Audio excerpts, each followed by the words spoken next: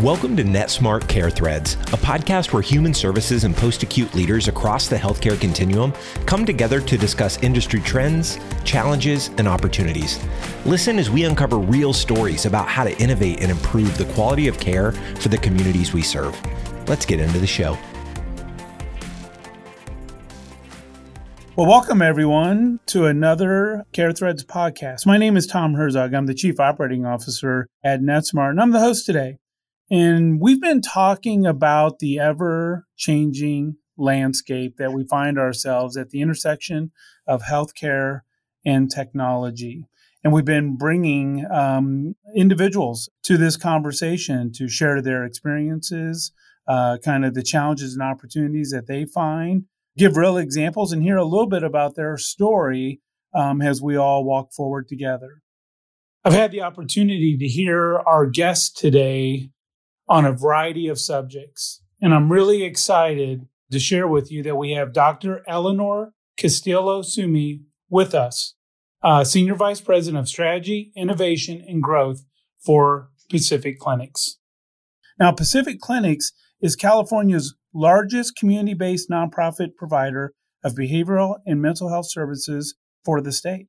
Pacific Clinics offers a full range of mental and behavioral services, foster care, and social services, housing, continuing adult education, and early childhood education programs.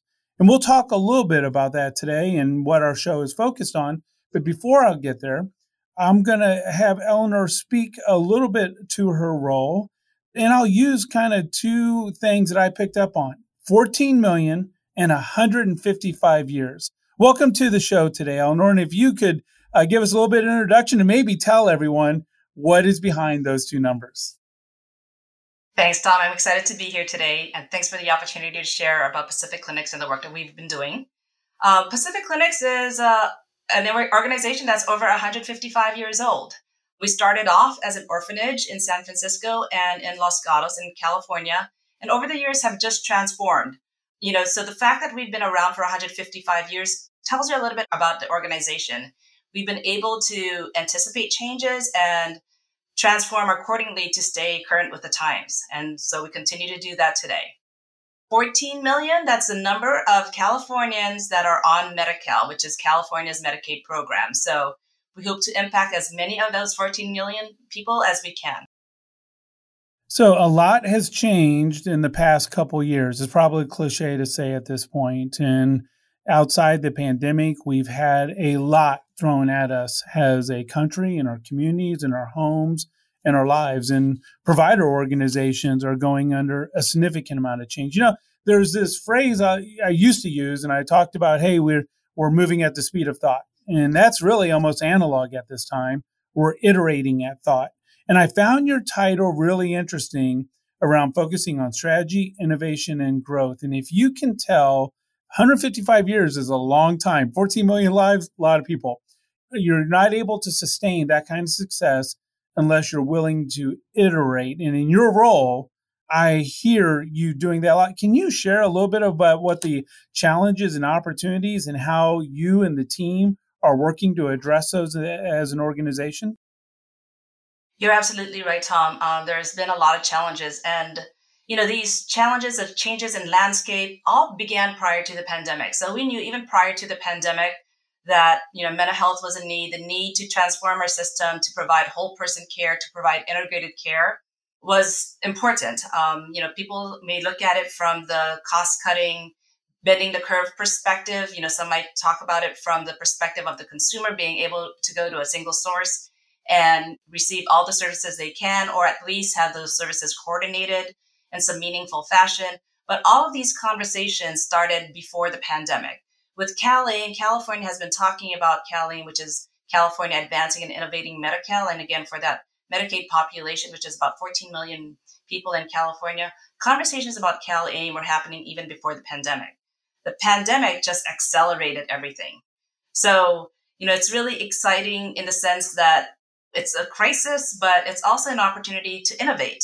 And if we can think outside of the box, then, we can do anything. And the pandemic has shown us that we can transform quickly if we wanted to, and we can meet the needs if we all really wanted to. So that really speaks to the mission. And we are at a place in time where we can think outside of the box, and we need to think outside of the box.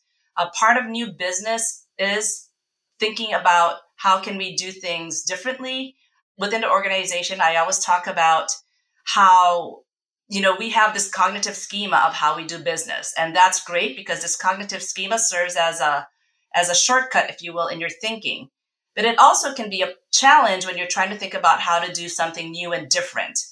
So really understanding that those cognitive schemas and when they start to interfere is something really important. And sometimes it's so ingrained in our business and our thinking that we don't even realize that they're there until, you're in a space where if you were to really allow yourself to think outside of the box, and you start to understand the solutions that we often come up with are the same solutions within this cognitive schema. So really challenging those cognitive schema is something really important. That also speaks to the leadership.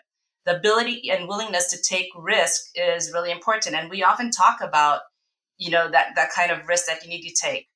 And for Pacific Clinics, we're often, if you will, maybe criticized for being large and having the resources. But I would beg to argue that we are large and we are able to have the resources because we have been thinking about business differently, all these years. And again, 155 years, you need to innovate, you need to change, you need to challenge yourself.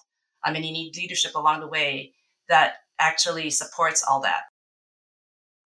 Well, you've hit on a few topics that I want to dive into each of these. I'm going to try to figure out how to do that. And that really is on the how to change, because we all know at times that we need to change. The hardest part is actually being intentional to go make that happen. 155 years, your organization obviously has figured some of those pieces out. Before I get into the how, and really, because when I think of the how, I always think of what's my own mean? What am I willing to grab a hold of, and what am I willing to let go of? It's that cognitive schema that you're talking about is there's a certain things that I'm comfortable with and things that I'm not comfortable with, and it's really creating and fostering an organization to get there. But that may be the single hardest thing. And I love how you said it. If there was some things that we're going to learn from the pandemic, change can happen when we put our mind to it, when we're willing to press in. I look at telehealth or telecare or any of the virtual services. Those were things that were hard or difficult to find adoption. And then seemingly overnight, it's like, hey, we've been waiting for you. It's good that you showed up. What are some things that you're really proud of your organization recently or in the last few years that you've been able to innovate or rethink, or new services that you've pressed into that are an example of this willingness to go out and be not only disruptive, but innovative? You said a key term in there while you were speaking, and that term is intentional and, being deliberate. One of the things, and this is growing pain, so it has not always been as easy, and it's not an easy journey, but it's a journey where the leaders in the organization are willing to continually examine their thinking, have different forum and structures to challenge each other. We've all been trained in Posner's and Kuznets, 5 leadership skills framework. And so it's really applying them, when someone is challenging the process, how to see them as challenging the process rather than, anything being personal, having conversations where we move from politeness to conflict so that we can have some action, and minimize the water cooler conversations. But I would say, you also said, do we need to give up anything? And I think that's a question that, we continually ask ourselves. And I think that's probably at this time, I would like to say it's maybe a false dichotomy. I think it's how we do things differently. I don't think we've given up anything in innovating, but we have done things differently. And that is through technology. We knew that we needed to work smarter, not harder. And we've been saying that for years. We've been trying to deal with, what is it then? So if we know that, then how do we do that? And it's not just from the clinical standpoint, but it's also from the clinician standpoint, right? We keep saying, do more with less. And so how do you really, truly do more with less?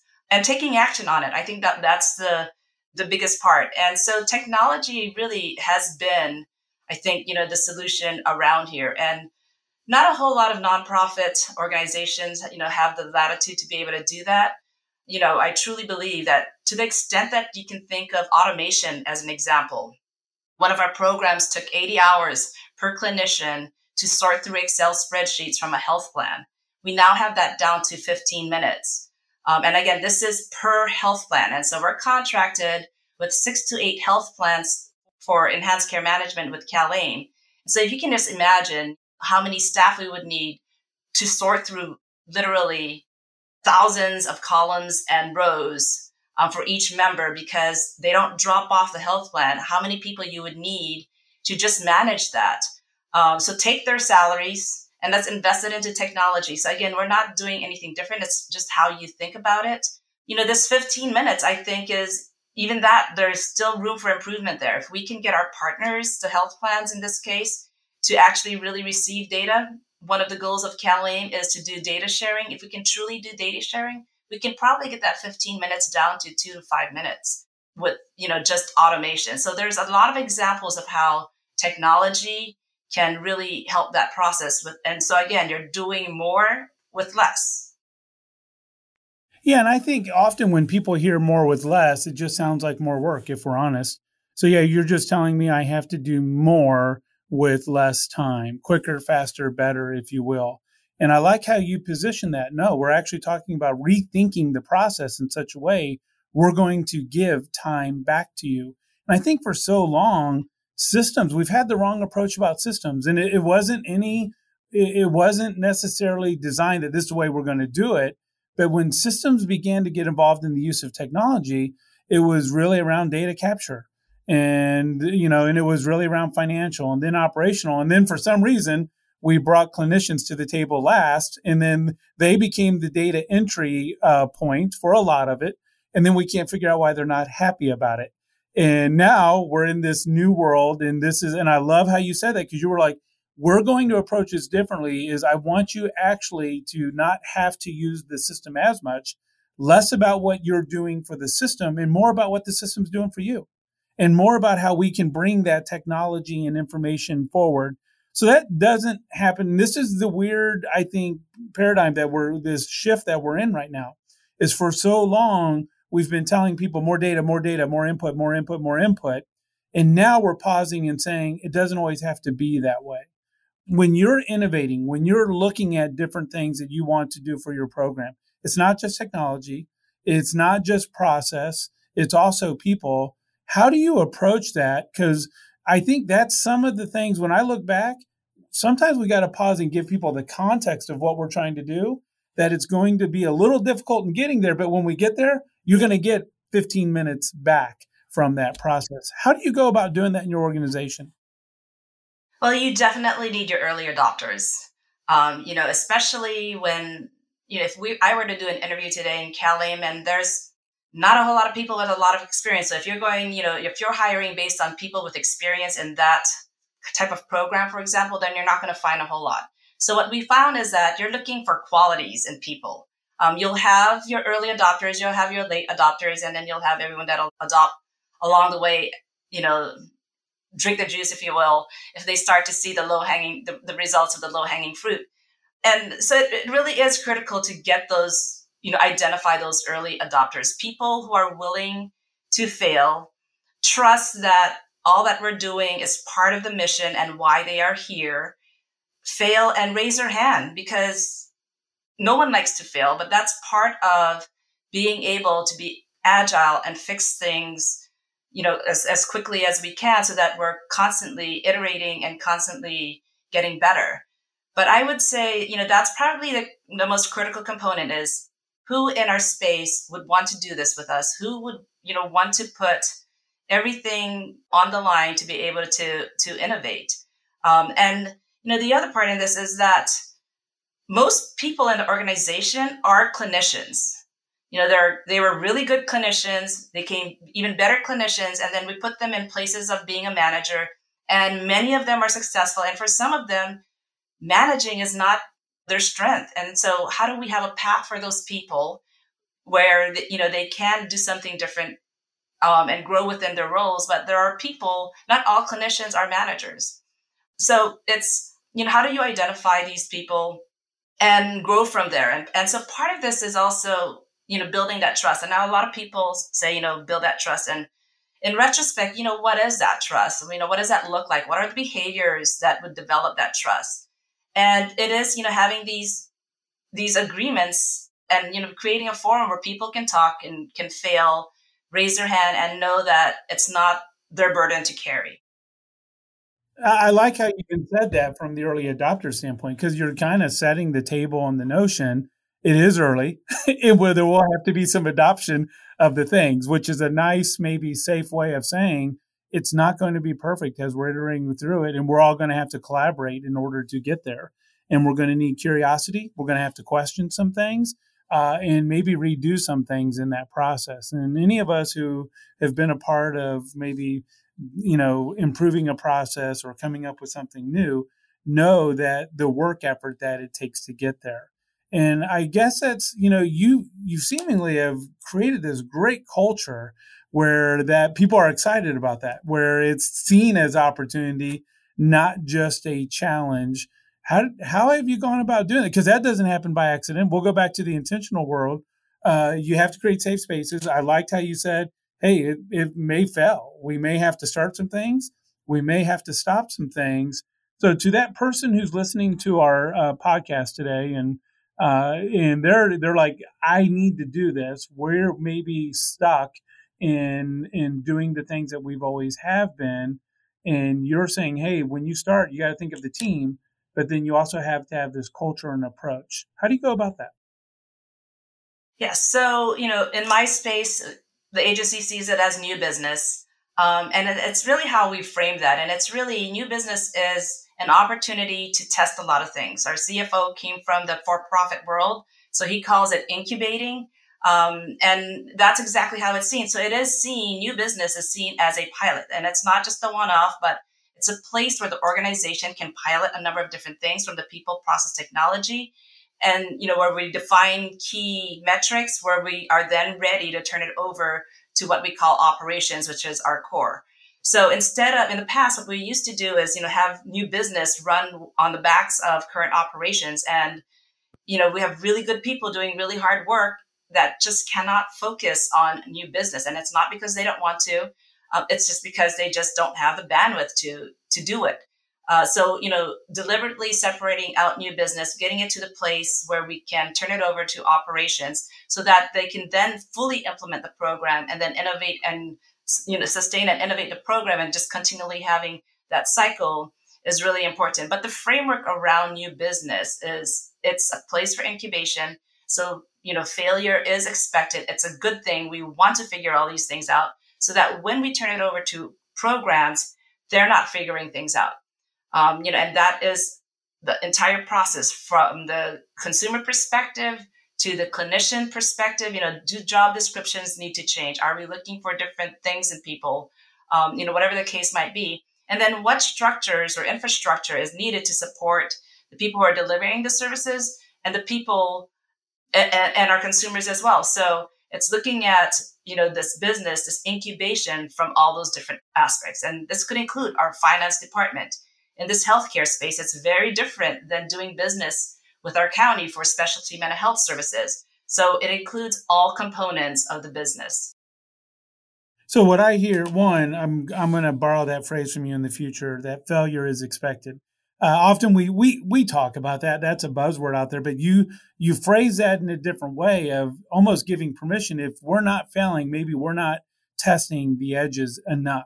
So I love how you said that. The other thing what I've gleaned away from that is if you're going to go do something new, it just can't always be an and. It can't be a hobby. I liked how you used incubating, that we have a pinched off team that we've brought together and cross-functional. That was the other thing I wrote down is it's not just one team. It's not one person's job. It's a cross-functional team that isn't just an and. We're going to go do this. And by the way, team, we expect failure. That almost creates a different notion and almost, okay, so we don't have to just get it perfect. We're going to learn and iterate through that. And I think today that is really hard for organizations when time's at a premium.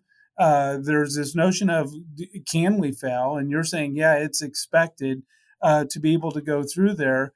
I guess a question for you is when it doesn't work. So when you talk about failure expecting, how do you as a team talk about that? And when do you finally say, you know what, that's not going to work and we're going to stop? Because that, I think for I know in my world, one of the hardest things is, you know what, we need to stop.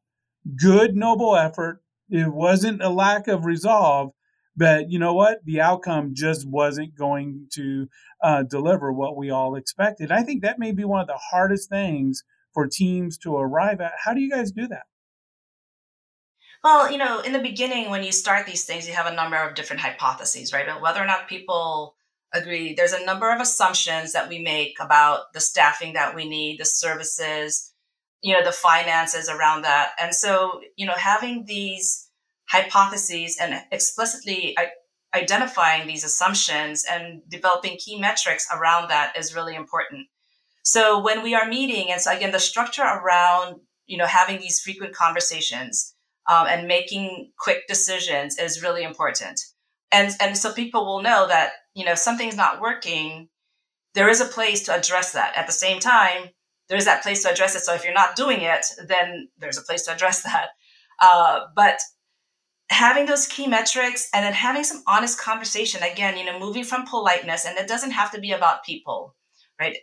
If you can have those kinds of conversation with your executive team, then that's really critical. And it's really, if we expect our staff, for example, to do, especially in new business, and let me also clarify, we don't start with a big team.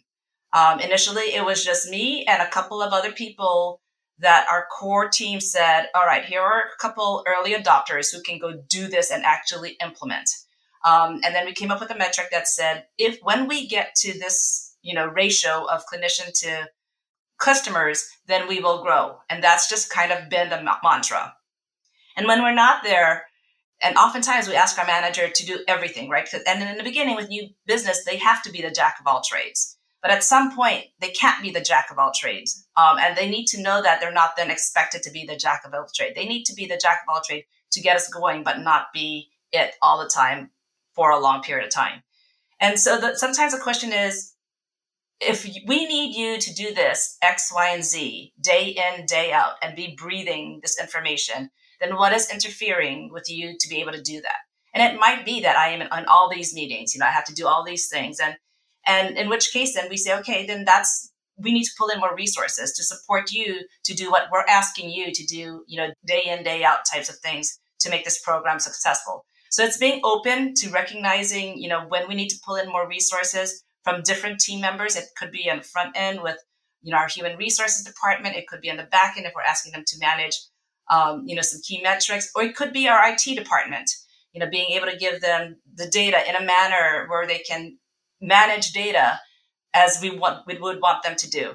So again, having those conversations, giving them permission to do all of that, and just being open around it is really critical. But I would say we always have forums. And different levels, different combinations. So we also try to be explicit about not having to sit in the same meeting and hearing about the same topic 3 times.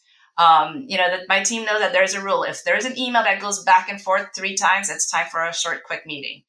Making sure we have the right structures, the right people at the right time. And that's probably as important, if not more important than anything else. Well, I love the email analogy. I may have been guilty of that a time or two. And it's like, okay, it's time just to have a conversation. I think sometimes in a very digital world we live in, we forget, what we do runs on the rails of relationships. And what I hear, so Eleanor, so much of your words is giving people permission, encouragement, challenging some of that status quo, and not just find ourselves going through the motions, if you will. Your metrics is spot on. How many times have we all fallen in love with something or the idea of something, and we almost forgot to measure it against the metrics that we started with to say, you know what, this is exceeding what we did, or no, we're way off track here in being able to go do that. So I appreciate your encouragement on that, because I think it's every organization right now finds themselves in this very space. Funding, payment models are changing. new opportunities, workforce, and we can get enamored with the challenge of it. Or, as you're sharing with us today, we can get enamored with the possibilities and the opportunities as we look forward on that. I guess, to that person who's listening right now, and you already, you spoke to the size of your organization is different than others, but these are all still challenges. And there's someone listening today who says, we're not here yet. We're not having these conversations. We know we need to either look at expanding some of our services or rethink some of our models internally. How would you encourage them to start as soon as they're done listening today to begin not only starting something new, but also this cultural mindset shift or change that they need to make in their organization? I would say, what is it that you need to start having those conversations? And really critically examining, what is it that you need? Do you need a leadership space, for that? But what is it that you need to start having those conversations? Because you need to. Otherwise, things will be done to you, but you can be a part of the solution. And, now is a time, I think, that providers often feel like we are on the receiving end. But an example with Cali, the health plans are figuring it out as well. The state is figuring it out as well. So I think we can be active participants in this process. And, the question is, so what is it that you need to start to have those conversations internally and I'm sure they might be part of organizations, but, how can then you leverage those resources as well?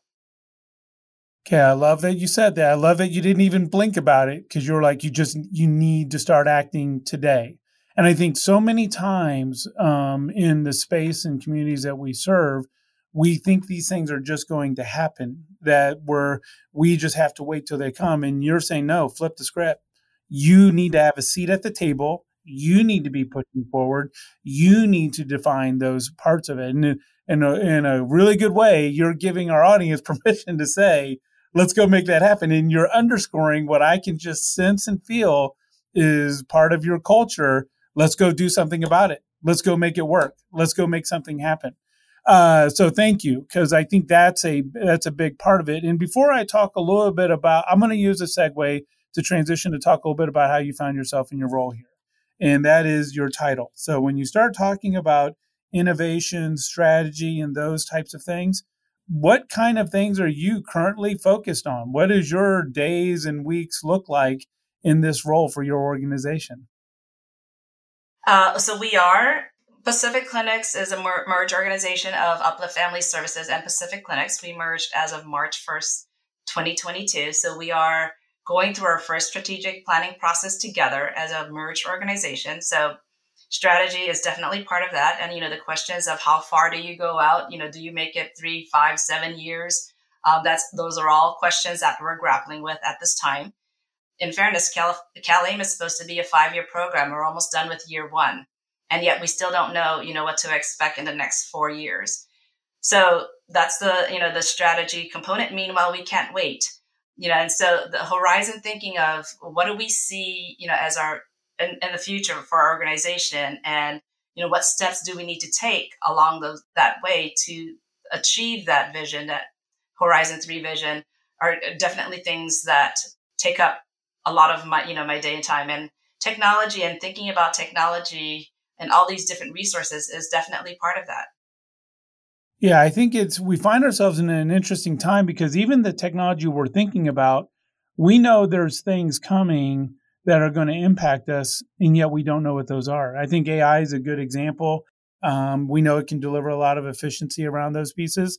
It's something everyone likes to talk about, but we are all figuring out how does this totally apply to the world that we live in?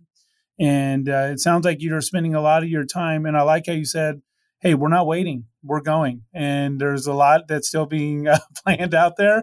And we need to work in parallel on that. As we come in for a landing here, and would like to hear a little bit about your career. Did you always dream you'd find yourself in this role? No, I would have never imagined. I knew I wanted to go into the behavioral health space, but I would have never imagined that I would be doing what I'm doing today. I knew that I wanted to impact lives, and I wanted to impact lives on a large scale. And I've just had some really good mentors along the way. So I think, finding these people that support you and lift you up is really important.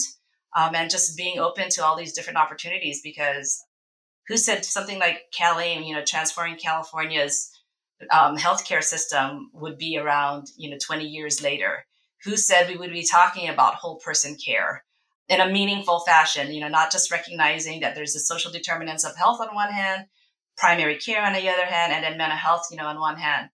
I never envisioned, a system that would actually challenge itself to want to deliver services in a integrated and whole person fashion. I mean, I've always wished for it. And so now to be a part of, being able to impact that and the direction that it goes is really exciting. As you look forward and, you take your career, the things that you're passionate about, the things that you've done, and we all know what systems have done, but when you start thinking about social determinants of health, social economic factor in statuses and where people have found themselves, what role, as you look forward, what hope and what role do you see technology, organizations, providers having to create even more positive change out there today than what we're even thinking about now? Hope is everything, right? I mean, that's why I'm still around. I mean, there are many reasons to be disappointed and disillusioned with this whole, mental health processes and services. Hope is, everything that's a driving force behind, the passion around this work, at least for me. Technologies, I'm a clinician. I happen to oversee programs that was really involved with data. And then what I found was that the flow of data was really critical to getting what clinicians needed. And it was through following that passion that I got to where I am. And, I mentioned that we have these clinicians that grow up, if you will, within the organization. And at some point, you need a good partner. And I don't know about every technology out there, but we live in the Bay Area. We live among Silicon Valley, and there are a lot of smart people, in our space. And so it's finding those business partners who can be passionate about the mission with you and are willing to, grow and develop with you. That's really important. So, where technology plays, I don't know the extent to which it could play. I imagine it could be huge from the clinician standpoint, from our consumer standpoint, from the sharing between organization standpoint. And you mentioned AI. I think there are things out there that I might not be aware of, but could be there if we can find just the right people. So getting connected with the right people, this is a time where partnership collaboration is really important. And it's finding those people and those organizations who want to be on this journey with you to think again differently. Because I'm a clinician. I understand evidence-based practice. I understand delivering services from the clinician standpoint. I understand being a recipient of services, as my family has also been impacted by mental health and substance use issues. And I come from a culture where behavioral health, mental health is not necessarily a natural help-seeking behavior. So how do you get it, to communities who don't see mental health as the way to get services? But I do know that there are other people out there, other organizations out there who can answer that. And so it's finding those organizations that are willing to partner along the way. I'm going to bring us in for a landing on that because that just bold underscore highlight what you just said. And the three things that you taught me today in this mentoring conversation, I'm not even going to call it a podcast, is the need for hope. And I think in a time where we're inundated with all the news and the noise and the challenges out there, we sometimes lose sight that the future we seek is driven by the hope that we want. And that led me to the second thing that you spoke about was collaboration. I love that you openly talked about bringing everyone to the table in the community on a professional level, as you talked about peers and colleagues and others within your team, but also at a personal level in the families and the communities and the things that that we have to work together in order to be able to solve these things. And some of them we don't even know about. But we know that when we can come together and make those things happen, anything is possible. And then the third one is you reminded me of connection, that how we navigate everything forward is this connection. Your willingness to come in and have this conversation today with our audience and being able to share from all perspectives that you serve and really talk about how we navigate forward. So I want to thank our audience for joining today. Eleanor, I want to thank you for joining us in the conversation and the things we're able to speak about to Pacific Clinics and everything that they do to serve cause and communities and all providers out there. We come together in this podcast, in this Care Threads, to be able to talk about the possibilities and the opportunities as we navigate not just challenging times, but times of opportunity. And when we're willing to disrupt status quo and innovate and collaborate, anything and everything is possible. Until next time, thank you. Thanks, Tom. At NetSmart, we understand the challenges facing provider organizations.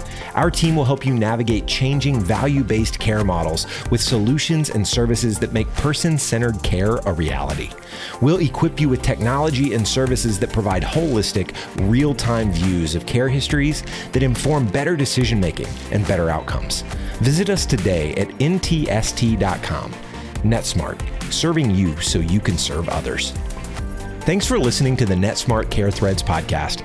Through collaboration and conversation, we can work together to make healthcare more connected than ever before and better support the communities we serve. To ensure you never miss an episode, please subscribe to the show in your favorite podcast player. If you use Apple Podcasts, we'd love for you to give us a quick rating for the show. Just tap the number of stars that you think the podcast deserves. Until next time.